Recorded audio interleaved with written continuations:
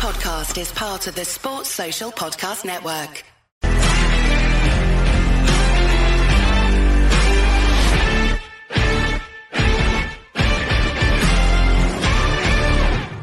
Hello, welcome to Forest Focus. This is a slightly edited first few minutes due to some self-inflicted mic issues at my end, but it won't have any impact on what you're about to hear.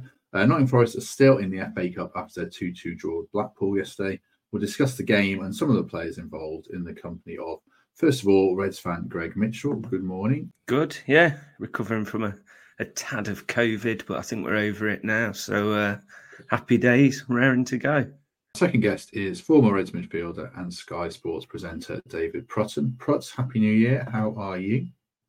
Happy. I was. Do you know what? I was having a little thought a second ago of whether you would say that on the what date is it today? On the 8th, because I've not spoken to you, and I was going to ruthlessly cut you down in flames and say, "Shut up, ridiculous, way too long." But I'm not. So happy New Year to you both. Lovely to see you both, and it's a pleasure to be back. Greg, kick us off. I was interested looking on Twitter after the game. Half the people were saying, "Oh, the atmosphere was terrible and it was too quiet." And then the other half saying, "Oh, it's great to see so many people there with families and their kids, their first game, that sort of stuff." So, what did you make of that? And what did you make of the game, just to get us going? Yeah, I mean, I tell you what was nice before the game. I met my cousin came up from Cornwall for it with his little lad. You know, I think that was his first game at the City Ground since we've been in the Prem. So these cup games are crucial for the new fans because you just can't get tickets in this day and age, and it's brilliant. So many could. We walked over Trent Bridge, and this dad and lad stopped us and asked if we could take the photo because it was his lad's first game, and got about 5 meters further, and then my wife got asked to take a photo because it was someone else's first game. So I thought it was brilliant, and you know, the atmosphere, third round FA Cup against, no disrespect, League One Blackpool, which, you know, God, don't we sound entitled saying that now, but that's just how it is. The atmosphere was never going to be against, you know, your Liverpools or Chelseas or what have you. So I didn't mind it.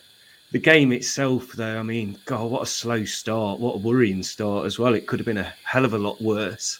But, you know, we've somehow got our name into the next round, whether we're there or not. The main thing is our name's in the hat, and we'll see what happens. So it wasn't a disaster. It was by no means as bad as it could have been. And, you know, I just loved seeing all the new faces there. It was brilliant. All round us, there was people who don't usually sit there. And, yeah, it's great. If we ever get that developed stadium, it's clear that we're going to be able to fill it. I think the thing that came out of what you've just said there with regards to what, and it, without sounding too twee as a conversation, and we'll get into the performance and the significance of replays, etc., in a second, but that gateway game into what it means to be there as a fan, and given, as you say, how in demand it's going to be to get into a Premier League game, as long as everything goes the right way for Forest, and it remains a Premier League club, of course. The vibe that you got, the atmosphere inside the crowd, did it feel markedly different to what you felt in a Premier League game? Yeah, I mean, I thought Muller Kintyre was one of the best, to be honest. And my mate next to me said the same. It was brilliant because there's people there who've been wanting to sing that at the City Ground for a long while, and it just cannot do it. You cannot get tickets. You beg, borrow and steal, and getting 2 tickets together is hard enough. So it's just the perfect opportunity, and that's why I hope we get through Blackpool and we don't get the massive Premier League style tie in the next round, because it is crucial. You see the road, Notts County, you know, they're going into schools, giving kids free shirts and tickets. They're doing the exact right thing at this time because, you know, you can't get in at Forest. Come and see our club. It makes sense. So it is, and especially with like the financial fair play and stuff like that, we've got to get more seats in that ground, especially whilst the demand's there. So you've got to get these kids in, these 6, 7, 8-year-olds. They've got to fall in love with Forest rather than watching another team on the TV. It is, we're a big enough club, we're a big enough city for it, and we've just got to like strike whilst the iron's hot, haven't we, as they say. So it's exciting times. We've just got to keep it going, really, and keep these new fans being able to get into the ground. Is that better? I'm back now. Oh, way better. It was my fault. Someone said it in the comments. I'd selected the wrong mic out of the 3 choices. I love the fact that you said it was your fault, like there was a debate about it being someone else's fault. I know. Apologies to everyone. I'll have to put a different version on the start of that. But yeah, The hazards of live broadcasting when you think you've got everything set up right and you haven't. Let's get into some more chat then about the game. Well done to those two for filling. Fortunate to have a professional presenter on the panel and Protz. And Greg was great. There you go. What will Nuno be feeling about having to have a replay, Protz, and the players? Because really the Premier League is paramount. I know I'd love an FA Cup run, but they've effectively removed their own winter break now. I know Brentford have got a replay as well, but it would have been an advantage to have some rest when we've got so many players at AFCON as well.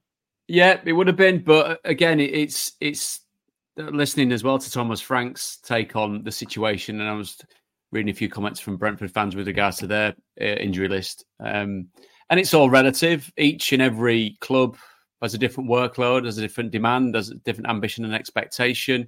We are talking about teams that aren't in Europe. We are talking about teams that what the competitions that they're going in haven't changed. League Cup, FA Cup, League. I mean, none of this is a surprise to anybody involved in this level of football, and it's unfortunate that they don't get that weekend. I mean, the weekend it was just literally a weekend, almost stretched out to a week, wasn't it? The winter break in the middle of what is a very, very hectic season. So there is a debate to be had about players playing more than they ever have done. But with the greatest respect to this Forest side, that's the ones at the top of the division. That's them playing internationally all the time. That's them playing in Europe all the time, getting into the deeper echelon regions of what these European competitions are. For players in this ilk, in this kind of little portion, yes, take away the lads that are at AFCON and away abroad playing in January. This is just the way it is. It'd be nice to have a winter break. We didn't have one for God knows how many years, did we? So it's not beyond the realms of navigation. Plus, everybody, by and large, unless you've got a big super squad, is in the same boat. So nothing much to kind of moan about. The slightly cynical part of me says that you want a winter break, play better, beat a team out of League One much more perfunctorily and get yourself through it. That don't start sluggishly and have to catch up in a game which you should inherently dominate. But again, that's me being cynical and not giving due respect to a team like Blackpool, who came to the City Ground with absolutely nothing to lose. Are you worried about the replay, Greg? Because they'll probably fancy it now, won't they? Yeah. At their place. Yeah, their manager's interview after as well, he seemed angry. He seemed frustrated that we'd suggested the fact that we've got too many games now, and he was on about they've already played 36 or something this season. So didn't necessarily... Yeah, well, he was a bit maudie though, wasn't he? I know that gets us up a bit. And especially after last season, going up there, that was horrendous, thinking with this fancy Premier League team and getting smashed 4-1. So I really hope we learn from that. And Nuno was annoyed. You know, he was really annoyed. You could tell that after the game, he had plans to go to, I think they were going to St. George's Park, weren't they? And having a big training like camp there. So I imagine that might get quashed now. Christ, winter break in Burton. That's not quite as glamorous as I thought it was going to be. Well, financial fair play, we can't afford it. Mabel thought was too far. They brought it close to the fair. But, you know, we can't waste all this now. We have to go and beat them. The worst case scenario now is extra game, missing out on these planned winter breaks and then losing. So it's a huge game now, and I'm sure he's going to go up. I was nervous when he played like Gibbs White and thinking, God, what a risk. But didn't we need to? Because Blackpool were ready for the fight. They really were. And we've got to go up and get a result, or what a waste. Does it from a gear change point of view, because we've spoken so much this season about how Forest approach games and where we believe generally that points are a good place to be taken from, and how Forest is set up to navigate games such as that. I'm just looking at a couple of the comments where you're looking at it and thinking that a Forest in a position now where Premier League, League One, you're expected to go and dominate a side such as that. But because they don't do it week in, week out in the Premier League, are they good enough to change gear and then go into that? I mean, a generation ago, the mindset wouldn't have been about that. It'd have been about going out, giving the team that came to travel to you to the big stage, no time on the ball, no time to get comfortable in possession or in the game, let alone score two very quick-fire goals. Are Forest playing in a different way, which then means, Greg, that they go to these games and kind of scratch their heads a little bit to try and work out, hang on, we've got to force the issue here. We've got to go and actually take the game to this opposition and dominate them. It was noticeable how different it was yesterday. Just having possession. There were certain times where you thought, we're not used to this. Blackpool are letting us play this way. Blackpool are playing how we usually play, the high block and giving us the ball, and we were uncomfortable with it. And I think that's why it took us till quite a bit into the second half to start dominating the game and really make it look like we should have won. And I think they'll do exactly the same at home. So we're going to have to prepare for that and use this time now instead of preparing for the massive Brentford game, to think about playing completely different to how we would against our next opponents in Brentford to how we're going to with Blackpool. So, yeah, it's going to be a headache for them, but they're all professionals. And you'd imagine there'll be 5 or 6 different players playing in this game than there will be against Brentford, which is the huge game of this whole break and this whole January period. We've got to get something against them. So, yeah, I loved it when I found out Brentford had got the replay and they'd got another game, not expecting we were going to be in the same boat. So, yeah, it's all even now. And it does worry me. It does worry me because it's all right saying League One and Premier League. We stayed up by the skin of our teeth and they just went down, didn't they? So the gap isn't as huge as it looks. And especially after they've played against us now 2 games in a year, they've won 1 4-1 and they've got a draw at the City Ground. So it'll be a lot tougher than it looks on paper. The trouble is, it's a thing we've seen going back to Steve Cooper as well. It wasn't just yesterday, like against Sheffield United at home where we had more of the ball. We couldn't really break them down. Brentford like to sit in, Burnley as well. The games we expect to dominate or have more of the ball, we just don't create enough chances. We look a bit slow and ponderous on the ball. People in the comments rightly saying, we don't move it into midfield quickly enough. We still play quite deep. I mean, what I was going to ask you, Prutz, is in these games where you're going to have more of the ball, what do you need to do? Do you need to move it side to side? Do you need to pop it into midfield quickly? What do you do to disrupt a team that is, they were well organised, Blackpool, and, they didn't give us too much space? Well, the reason being, Critch is a good manager, good coach of players, very good. Yes, he might have had that little spell at QPR where his fingers were burnt, but no doubt about it, given his history at coaching at clubs such as Liverpool, he knows how to play football. So I think that no surprise that he would have absolutely relished going into a game such as this one, knowing that there'll be a lot of emphasis on the opposition, and when he gets the ball, they needed to be clinical, which they were. I think from the point of view of what this game is, I mean, it's amazing how quickly this has changed round, hasn't it?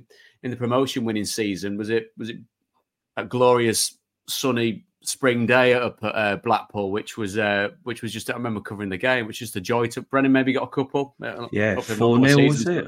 I ain't got my seasons wrong there. That was the season going up, wasn't it? So, and a delightful little chip that one of the goals that he scored going into the 18-yard box, keeper comes out, reverses it into the opposite corner, and it was just a wonderful day all round. And then you're reminded of that when I was watching the highlights of it yesterday. Nice big chunk of time on Match of the Day, by the way, gang. That's a bit different. maybe that's the way to do it. But then seeing how these two clubs have just entirely changed, the mushroom of what Forest have done and where Blackpool find themselves now shows that sliding doors in the Championship moments and where teams can be. But in games, going back to your original question, Matt, in games such as that, it's pace on the ball, it's positivity on the ball. There was a clip I'd seen on Instagram or Twitter where it showed Ange Postecoglou talking at Celtic about what he wanted from his side, and it was always pace on the ball. That is always what moves teams around. Inherently, you should have better players on the ball because you are a Premier League team. Therefore, you can move the ball better, more effectively, more efficiently. Not necessarily side to side, but those real balls that cut through teams that suddenly get a midfielder looking back towards his own goal and centre halves backpedaling. And then you play with energy and dynamism. I know I might be listing what you would commonly think are fundamentals, but sometimes it can be that mindset where there is that sluggishness that creeps in. Those players that might have not been in the team week in, week out, then it's up to their professionalism. It's up to their professional standards to come into the game and make sure that everyone around them is absolutely bang at it. And I think as they grew into the game, I mean, a couple of very decent chances. I mean, the one at the end that was flashed across goal, which was only kind of half a stud away from getting in. And then suddenly you've got away with one, haven't you? You've kind of got out of jail. You've got the game boxed off. Everyone's enjoyed 5 goals in a game at the City Ground, and you go off and you think, thank Christ for that. But that doesn't go in. So then you've got the replay. It is mostly, Matt, about mobilising technically, in theory, better players, because fitness levels can be brought together, and the aggression can be brought together. The ambition and the will to win can be very, very marginal between the two sides, but technically they should will out. But unfortunately, that wasn't necessarily the case. And then you either put it right against them in the replay, or you get up there, things that go right, you forget it and concentrate back on the league. Drop a word in for our sponsors as ever, Trent Navigation. Do appreciate their support, and I'm sure they'll send me a graphic in the next couple of days to plug the next event. But do get down the nav if you can. Very grateful for their backing as ever. I mean, a lot of players laboured on the ball. Joe Worrell seems to have been singled out massively on every Facebook post I read, Greg, and every tweet about it. And he was culpable.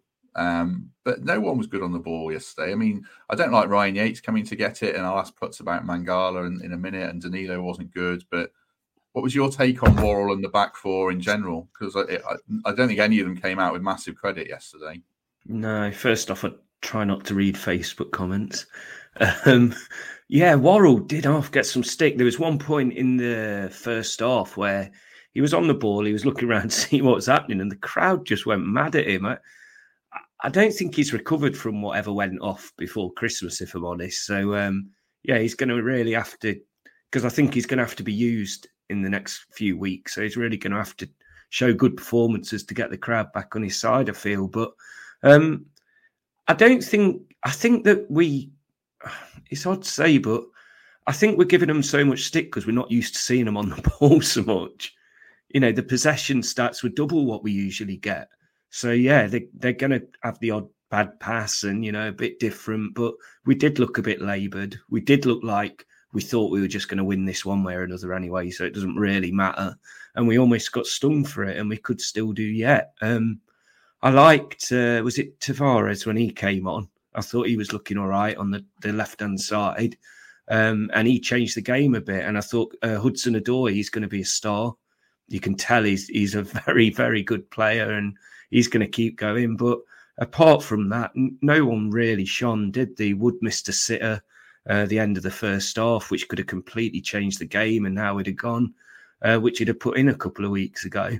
So it was just one of those Premier League against the smaller team and FA Cup third round. It was a classic, almost an upset. But luckily for us, it didn't happen, and hopefully it won't happen. No, Hudson-Odoi was my pick as well, and Tavares was good. I just worry about him defensively in the Premier League. If he was, I prefer him as a winger, to be honest, but he made a decent contribution when he came on. I think that game's perfect, isn't it, Matt? You can chuck him on, and because he's not necessarily thinking too much about being part of a sound defensive unit. When you are kind of chasing the game as well, if his natural instinct is to bomb forward, it's a perfect game for him, isn't it? So in that sense, so. Sometimes it is literally horses, not literally horses for courses, because none of these people are horses, of course. But that sense of, in a game such as that, where his ability to get forward, his desire to get forward as well. I forgot about the other Wood chance as well, Greg. It was one of those where you're almost turning away from the TV, presuming it's going to nestle in the bottom corner, which you kind of felt he was as well, given the form that we've seen him in.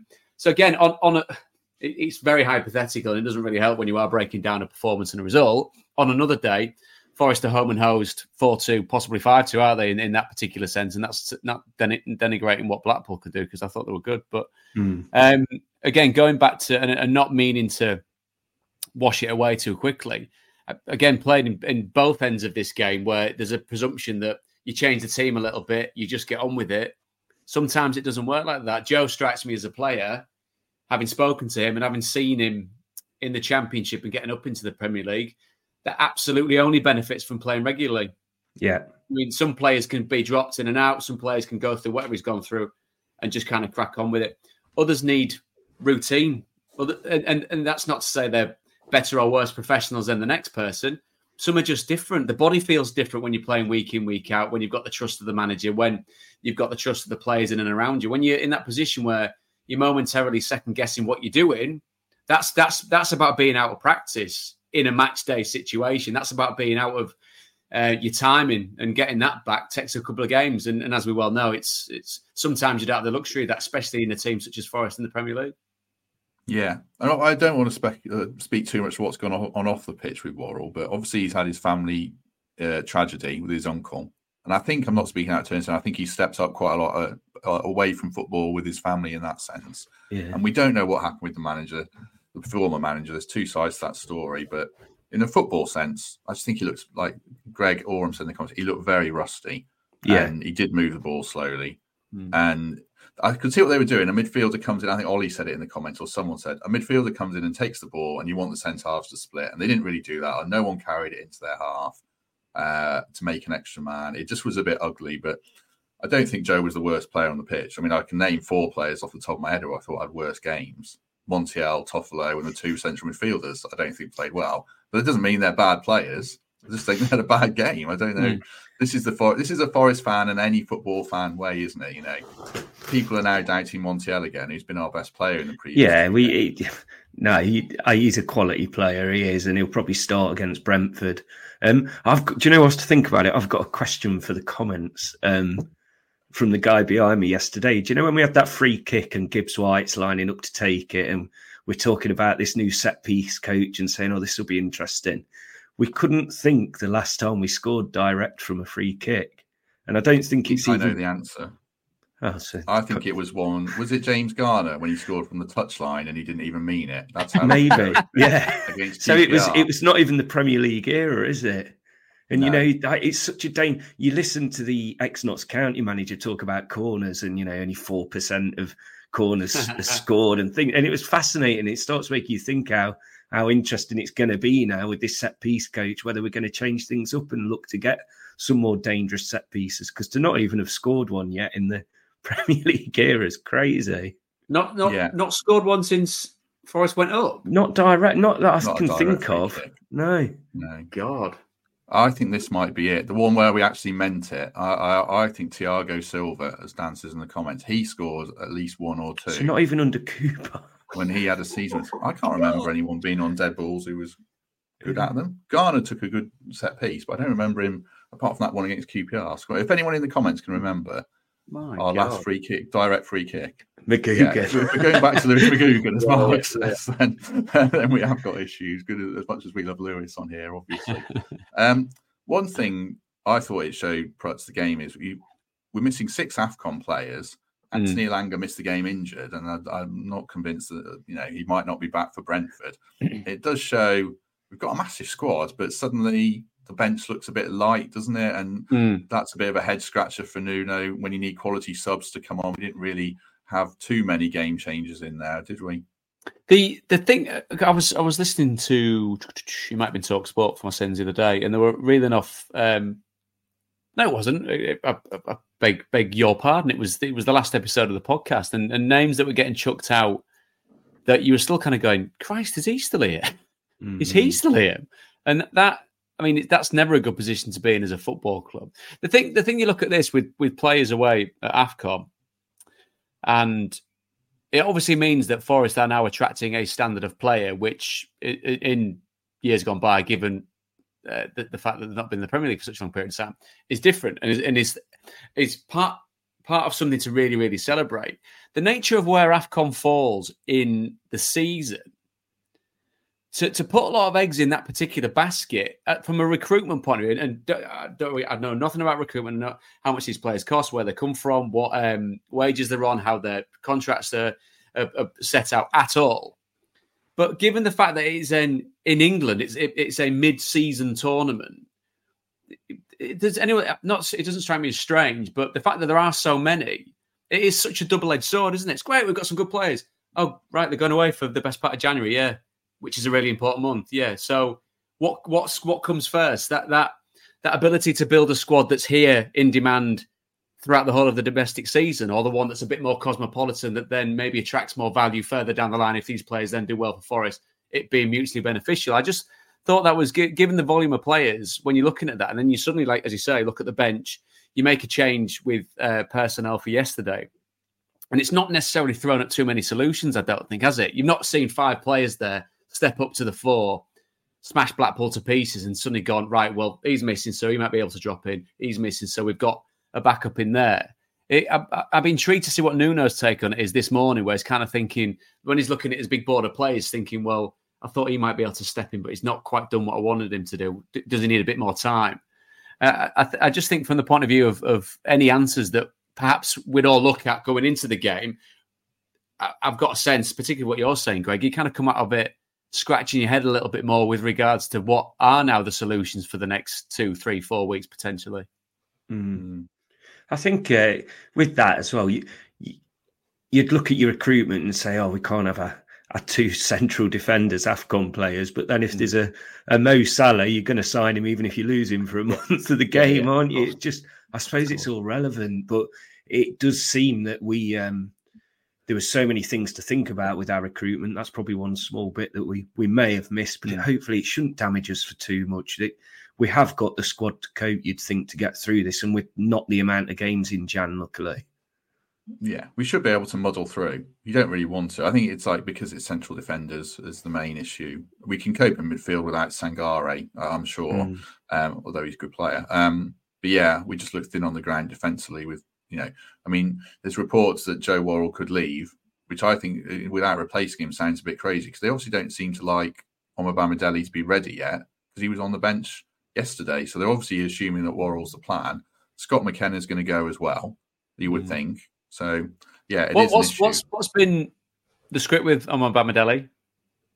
That he's come in and doesn't look ready for the Premier League. Like in terms of he's doing fine in training, but obviously he came in at the same time as Murillo, and Murillo hit the ground running, looked $1 million. Omobamidele, I think what I've heard, looks fine, but he's not. When did he come in?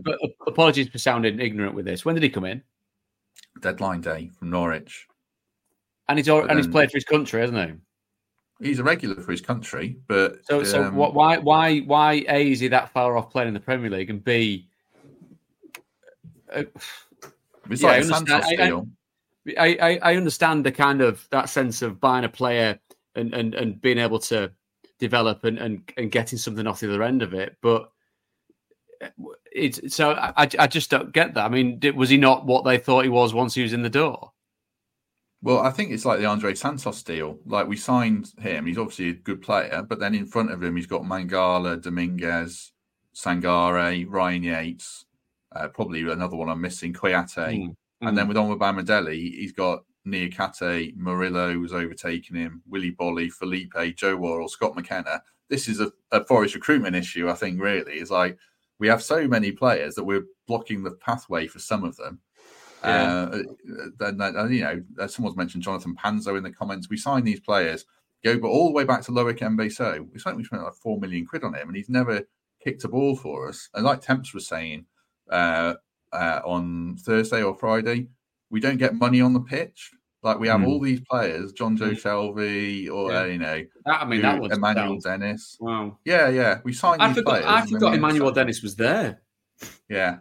He was. I was chatting about it the other day. We were talking about that Watford side with him and Ismail Assage, Joao Pedro, people like that. And you kind of went, Dennis was the first one out the door out of their best players, or what everyone thought were their best players. And then what? And again, this is me not poacher turned gamekeeper, being a former player slating current players at all. If you get bought and you get paid well, great. But again, it goes back to what we've discussed at length on here on several times with regards to recruitment. So, weeding back to the question about AFCON, Forest have got about 70 players. So 6 going to AFCON, they should be absolutely fine. We've got 41 players. 3 are jumps on my own point, but that's 41 players. Yeah. That's 3 don't belong to us. 3 are in on loan.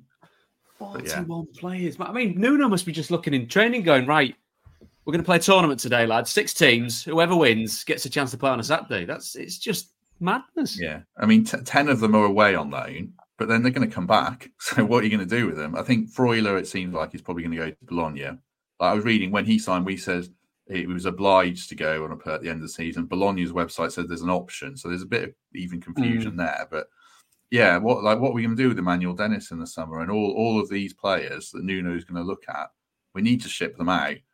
And we'll come on to FFP later in this. But, as we've said, the recruitment policy has got to be refined to get more money on the pitch. And we've already got a good squad, but we could have. It makes me feel like we could have had a better squad or a better starting 11 if we'd really fine-tuned the composite should absolutely right. Instead of if you laser guide who's there and what's there, I think given the names that we've mentioned, there is an extremely competitive first 11/15 players there to compete in the Premier League. Absolutely, and not just because of money that's been spent, but because of the players that we're talking about and that we've seen in fits and starts. So that again, it dovetails into when we spoke about Coops leaving and Nuno coming in and what's the expectation of this season. The expectation of this season, come away from the cup competitions for a minute, but the league is obviously consolidation and being as safe and as high away from the bottom three as possible. And then hopefully you've got a summer there where there can be a real kind of regrouping and a real sense of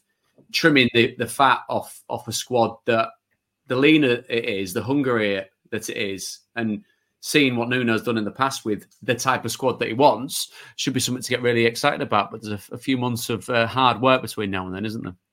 Yeah, Nuno had his 23 players at Wolves and he probably only used 16 or 17 of them regularly. And Lewis has been on here and said the same, that managers really want their 16 and then a few peripheral ones to come in. And you probably experienced that, Prutz, as a player as well. They have their trusted group and I think we need to get towards that. Right, clock's ticking, so we'll move on. I wanted to discuss the Blackpool goals, get Prutz's take on them, and our goals as well, obviously. But I don't know. We were discussing Vlachodimos, so we'll just do him in general, Prutz. Mm-hmm. Could he have done anything better for either goal? Because I've seen the highlights back now properly, and I actually think he could for one of them. But what was your take on it? The first goal, I think there's an element of everyone getting taken surprise, which shouldn't be the case. When late runners come into the box, when you start talking about first, second and third phase of football, there's always got to be reaction, instincts. Someone's always got to smell a bit of trouble. And if you're looking around in the box, your own 18-yard box, and you're not next to someone, then that's when alarm bells should be ringing. So the fact that you've got a player that's been able to go us into a position where it's a relatively free header, very well taken header, mind, which I then think means that the goalkeeper is put in a position where he's got no chance really, because it's a well taken header down to his right hand side, and it's past him in a second. The second one we discussed last night when you texted me about what we were going to chat about, and just really curious movement from the goalkeeper. I've obviously never played in goal. I've played with some good goalkeepers and some not so good goalkeepers. And I just really didn't realise what he was doing, because that ball across, when the player gets into that position of real danger, is always going to get whipped across the box.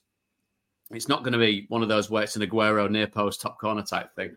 So the fact that he goes to ground when the ball's nowhere near him in almost not an empty gesture, but almost a kind of a spin to get up and get to the back post, I just think negates his position in goal. Surely it'd be quick footwork across the goal to then get across to spread yourself at the back post where the ball eventually does go in, to give yourself a fighting chance. I'm not saying he should save it. I'm just saying the build-up to that was just really, really curious from my point of view, from a positioning, from a goalkeeper bodily movement point of view.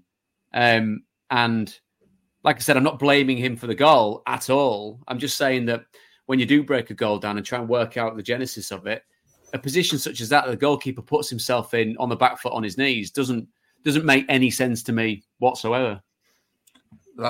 Leaves a conundrum, doesn't it, Greg? Because Matt Turner, we can see what his flaw is. It's with his feet. Otherwise, he's generally done well. I mean, he's let a couple in that he probably shouldn't have done, like that one where it smashed through him.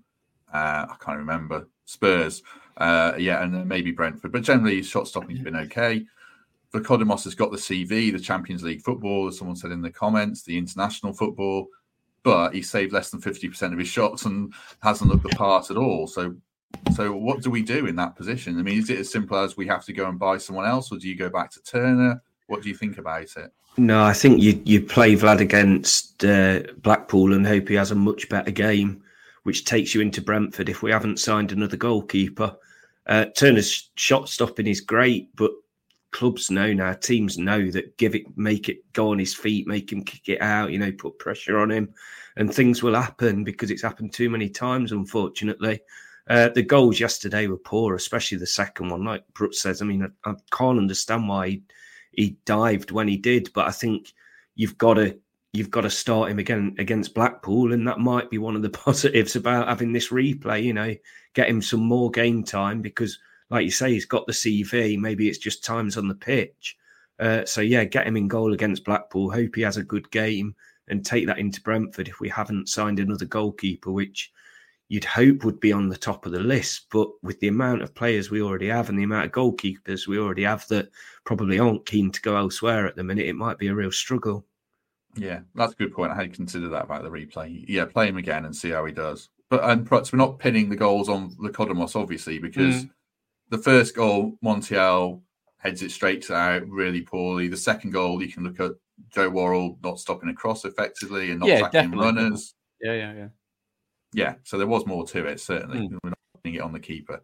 Our goals, Greg, I mean, the first one I thought was really well worked. We hadn't manufactured much space, but then Wood does well, and Montiel, that's what I said, I don't think he had a great game. He stood up a nice cross, and Dominguez shows that he can get 4 or 5 goals from midfield this season, hopefully, doesn't he?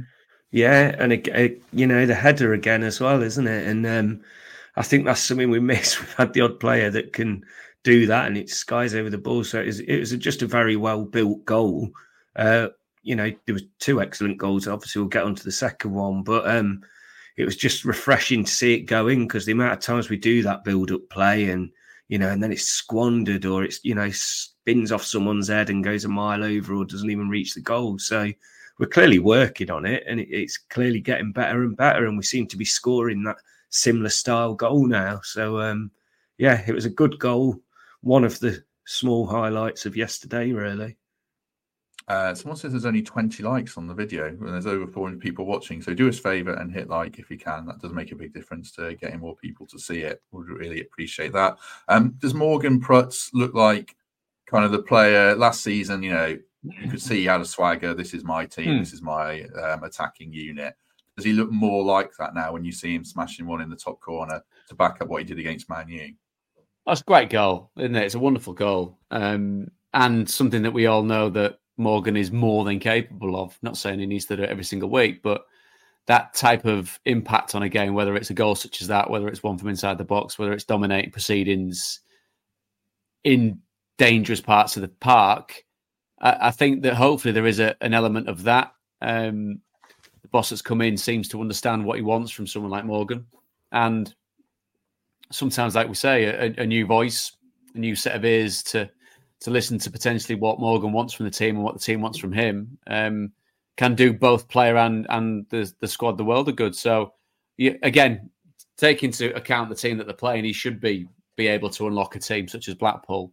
But broadly, is the consistency that's needed from him is, I think, been the main bugbear. Sometimes I've seen comments about the tricks and the flicks and the needless kind of flamboyance, which I absolutely do get, being a player that was absolutely the opposite end of what flamboyance would be. When you did see that and it didn't come off, you just kind of go, what you doing? It's percentage football in this instance with where Forest are. I think there is hopefully that sense of Morgan getting back towards, as you say, that I don't know. And when you say confidence player, it doesn't mean to say that he goes into his shell when it comes to things not going the way. Sometimes it's about having that ego, and everyone's got ego that steps on a football pitch, to be able to go and try the things that change games, but also do it in a responsible way of trying the things that have got more of a chance of changing games than something that is a needless flick 45 yards from goal, which is going to do nothing really. You want him in those positions on the edge of the box, in and around the 18-yard box, where he can damage the opposition. And I think for him, it'll do him the world of good being able to draw confidence from that. And again, it's just transferring that back into what is possible in the Premier League off the back of seeing what happens in the replay. Let's move on to the other topic I wanted to discuss away from the game. Oh, and someone was asking when the replay is. I haven't seen a confirmed date for it, but it'll be next week at some point, probably Tuesday or something like that. FFP will find out, I think it's on Sunday or Monday, about any club that's been charged by the Premier League. And Forest seems to be, as we've discussed, reportedly in line for that. I wanted to get your take, Prutz, because you played for Leeds when they had a 15-point deduction. And I guess when you were at Coventry, Sheffield Wednesday and Forest, of course, I think you were sold to, partly to free up some cash as well. So you played for clubs with a bit of a cloud over them. Obviously that's not the case at Forest. They've got the cash, but there is this uncertainty around what's going on. Will that filter through to the players based on your experience? Well, I think what we experienced at Leeds was the kind of extreme end of that wedge. So in admin, talks across pre-season about what could possibly happen. It then happening 2 days before the start of the season was the FA's take on it, or the EFL's take on it was a 15-point deduction before you'd even kicked a ball. So there was a real galvanising effect on what our season could have been. So we went into it completely on our arse in more ways than one.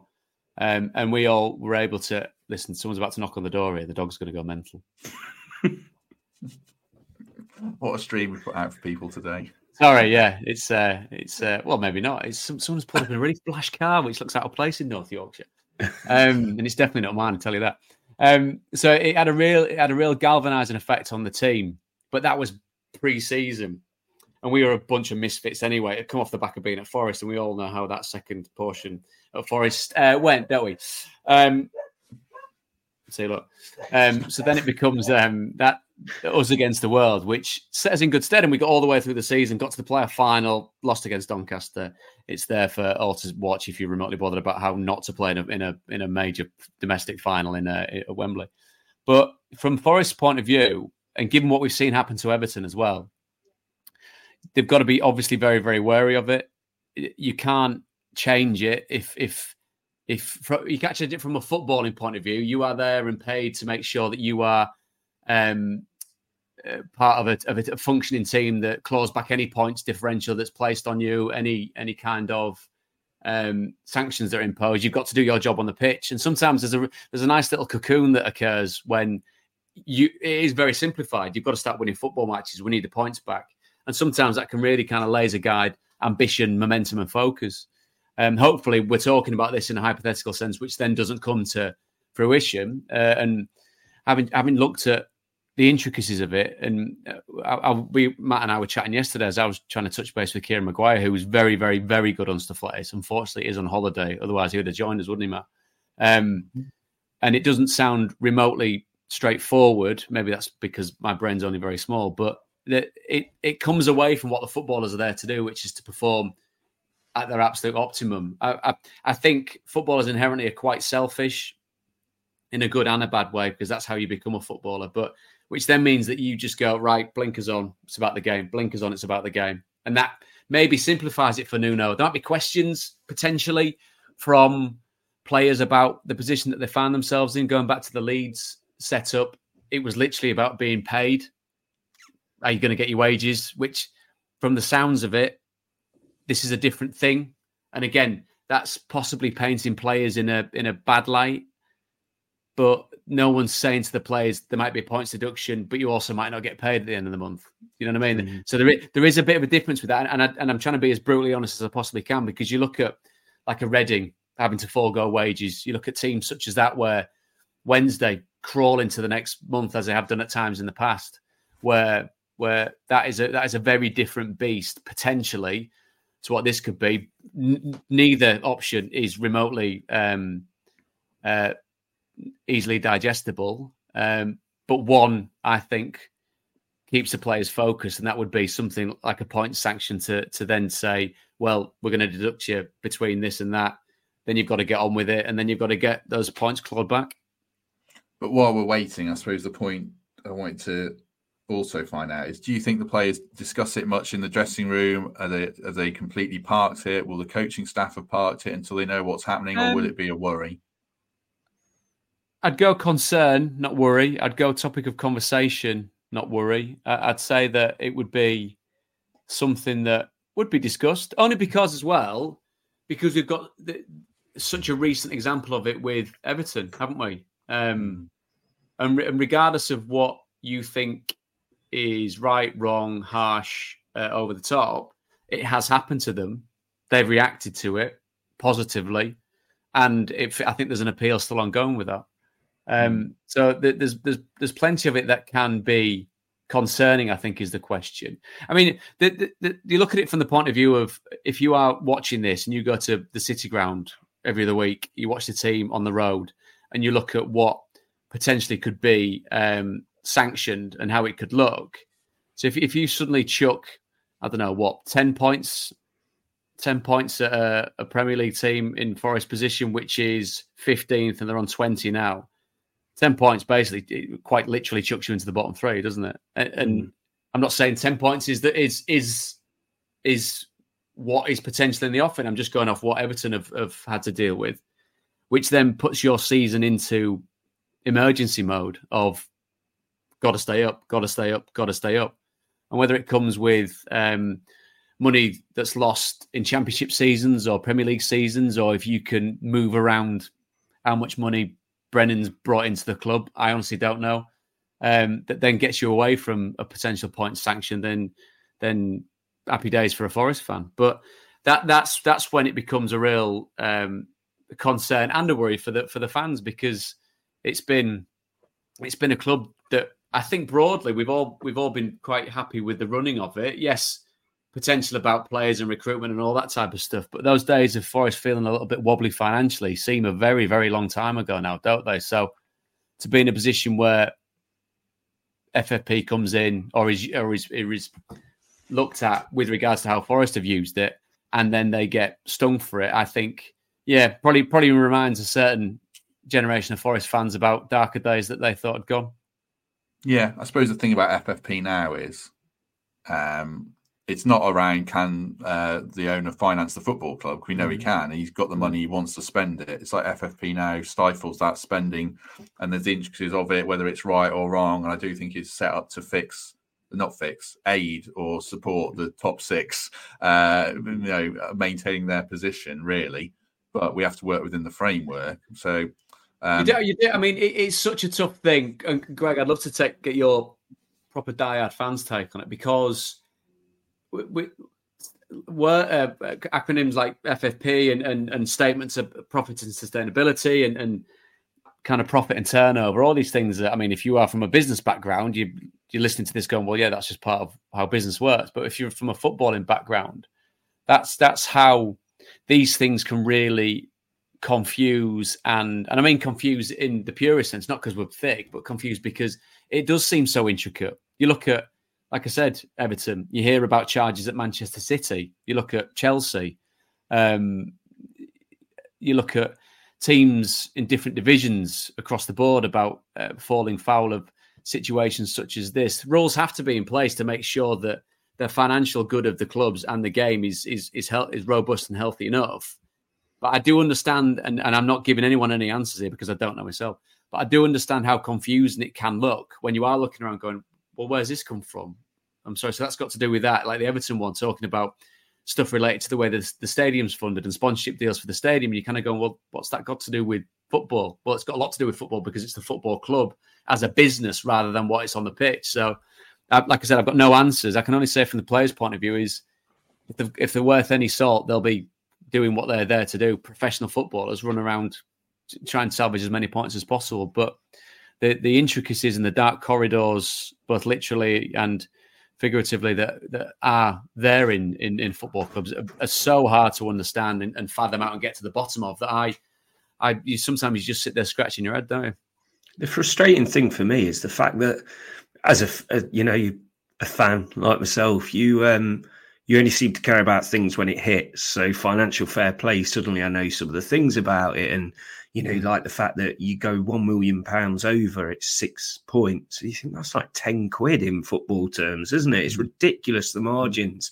But then you look at Manchester City and you say, well, they've had like 112 charges against them for so many years now. But because they're lawyered up to the teeth, it's like, well, they get away with it. And I know it'll catch up with them eventually. But because they, pardon? If they're guilty. If they're guilty, maybe, yeah. Well, I think. Yeah. But the other thing is like, Forest may be in breach. We might well be in breach. But if you are in breach of it, it's going to be this year. Like, where's that come from? Suddenly, like, we're going to be the first in line to things have changed and moved. So, if you are guilty of it, we're going to do you this year, where usually teams get 2 or 3 years down the line, like Everton have, and maybe you get done then. So it goes back to the days of Leicester not paying the milkman and getting away with it. It just seems it's bad timing on our part if we have breached it. And if we have, it's going to be very close by the sounds of it. 6 points for £1 million over. Wow, you're going to need as good as an accountant in your squad as you are a footballer in the future, because, £1 million is nothing in football. I mean, it's not, like you say, I mean, it's a hell of a lot of money to us normal people, but in football. Yeah. And going off what I said about speaking to Kieran, so he came back to me saying, based on his rough and ready calculations, Forest just correcting under the limit the season they were promoted. Under the rules, they're assessed over a 3-year period.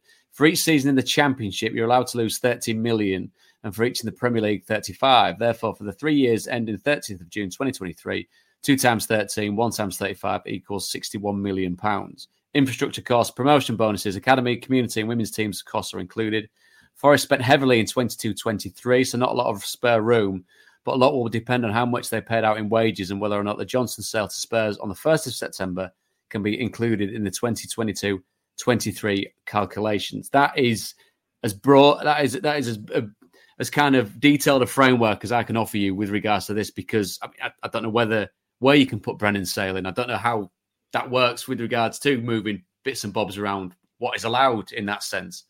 So like I said, it then becomes this huge kind of Wizard of Oz type figure where FFP is looming. And maybe you pull the curtain back and go, well, it's not as bad as we thought. I mean, stuff could have been a bit more straightforward, but we've got through it and people are fine and all the boxes have been ticked. Or as Greg says, suddenly you turn around and say, well, we didn't like that, we didn't like that, we didn't like that. These are all wrong, equals this amount of points. So yeah, I just, like I said, it's a part of football that for greater minds than mine. And I just find it confusing and really kind of one that you've really got to sit and think and work out and break it down, because there's a lot of chatter about it. Get yourself on Twitter. Everyone's got an answer on there. But until they've actually come out and showed you the findings, everyone's kind of in the dark with it, aren't they? Mm.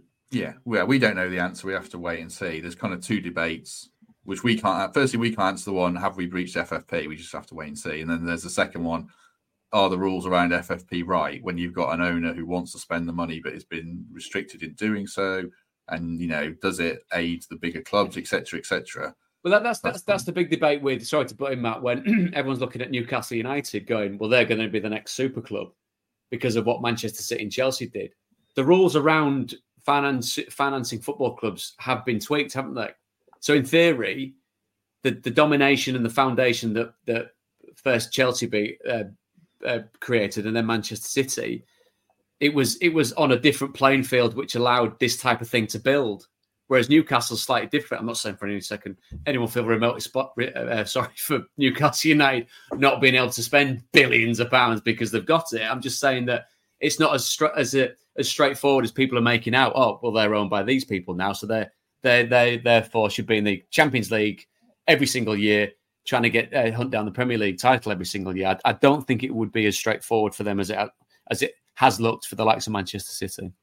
I mean, you'd never get another Blackburn Rovers now, would you? Because you can't go and spend all the money. Like, it's just that the game's changed, which is what I mean. Like, it's hard to break into that top six and stay there. Certainly, Brighton are probably doing it the best way. But yeah, right. I think we'll leave it there because it's such an intricate subject, and we haven't answered any of it really. But we'll wait until Sunday or Monday to find out the answer, and then we'll take it from there. Cross that bridge when we come to it if we need to. Thanks for everyone who's watched along. Very much appreciated. Lots of you in the comments, almost 500 with us after a pretty dour 2-2 draw in the FA Cup, which is great. So, like I always say, and like and subscribe if you can. But the video wasn't going to play then. Yeah. So how many likes do we have? Really appreciate it. Get your likes up. I can't see. I can see how many people are watching. Yeah. It does help. I don't know why, but it does help. Glad you asked. It's engagement, isn't it? That's what it is. That's what it is. I mean, there was a question in the comments which was quite pertinent when it comes to engagement on Twitter and questions being asked and people's opinions, which I'm going to go absolutely nowhere near. Yeah. But that's Yeah, what it that's is. right, yeah. Content and engagement, mate. That's the world we live in. Exactly. It's all algorithms. That's how the world runs now. So help my algorithm so I get this video in people's feeds. That'd be great. Greg, any other business before we depart? Always, yeah. I thought your dog was going to sound a little bit more vicious, if I'm honest. Prutz, was it? Like cockapoo or something? Or It's a Springer Spaniel. Yeah, so it's not a bull mastiff. Nice dogs. Nice dogs. Any of the ones that need to have muzzles nowadays. I know I live up north, but we're not that bad. Like people roaming around a sink estate, like sat on sofas out the front with big bulldogs spitting on people. No, it's very. I'd say genteel. It's mad as a box of frogs and doesn't listen to me, just like most people in this house. Yeah. So any other business? I've got some music again. And I've been meaning to shout out this artist for ages. She used to work in the Forest Club Shop, and her name's Lily Clarkson, and she's got an EP out called Fleeting Things. It's dead chilled out. It's dead nice for a Monday morning. I just listened to it on my dog walk, actually. So, give her a listen. I'll retweet her EP after this show. Very good. Very good. Protz, anything from you before we depart? Anything from me? No, it's nice to be back on. Glad to see that he's doing well. There's a fella that works at Sky. I say works at Sky, several rungs above me. A very, very powerful man, a very lovely fella as well. A boss of a boss of a boss of a boss who listens to the podcast and thought it was very funny that you called me Ryland. So well done for that, mate. Thank you very much. Good. Glad that people Sky are taking note. Yeah, good. Right. I've got one. Now, this goes back to before Christmas. I never check Instagram DMs for the podcast account. There was one. There's too many of you. Is that what it is? Yeah. I like to answer them all. This one's from Maya Smith, who lives in New Zealand. She asked if we'd give a shout out for her dad as a Christmas present, and it's January the 8th. So I've obviously failed badly. Orthodox Christmas. Yeah, that's on the 7th. Richard Smith, who was born in Langley Mill, been a Forest fan for over 40 years, but they moved to New Zealand, which obviously restricts the amount of games they can attend considerably. Wow. But a shout out for Richard Smith and all the people who listen all around the world. I know we have people in New Zealand, Australia, America, Slovakia, or something like that, Denmark, North Yorkshire. Slovakia is a country. You said that like you've never heard the word Slovakia. I imagine, former Baltic states. Is Slovakia a former Baltic state? I don't know. God, don't go down there. I just don't know. Don't know the answer. Right, we should end it there. Thanks for everyone who's watched along. We'll be back with something tomorrow or Wednesday with David Jackson. We'll have a chat with him from Radio Nottingham anyway.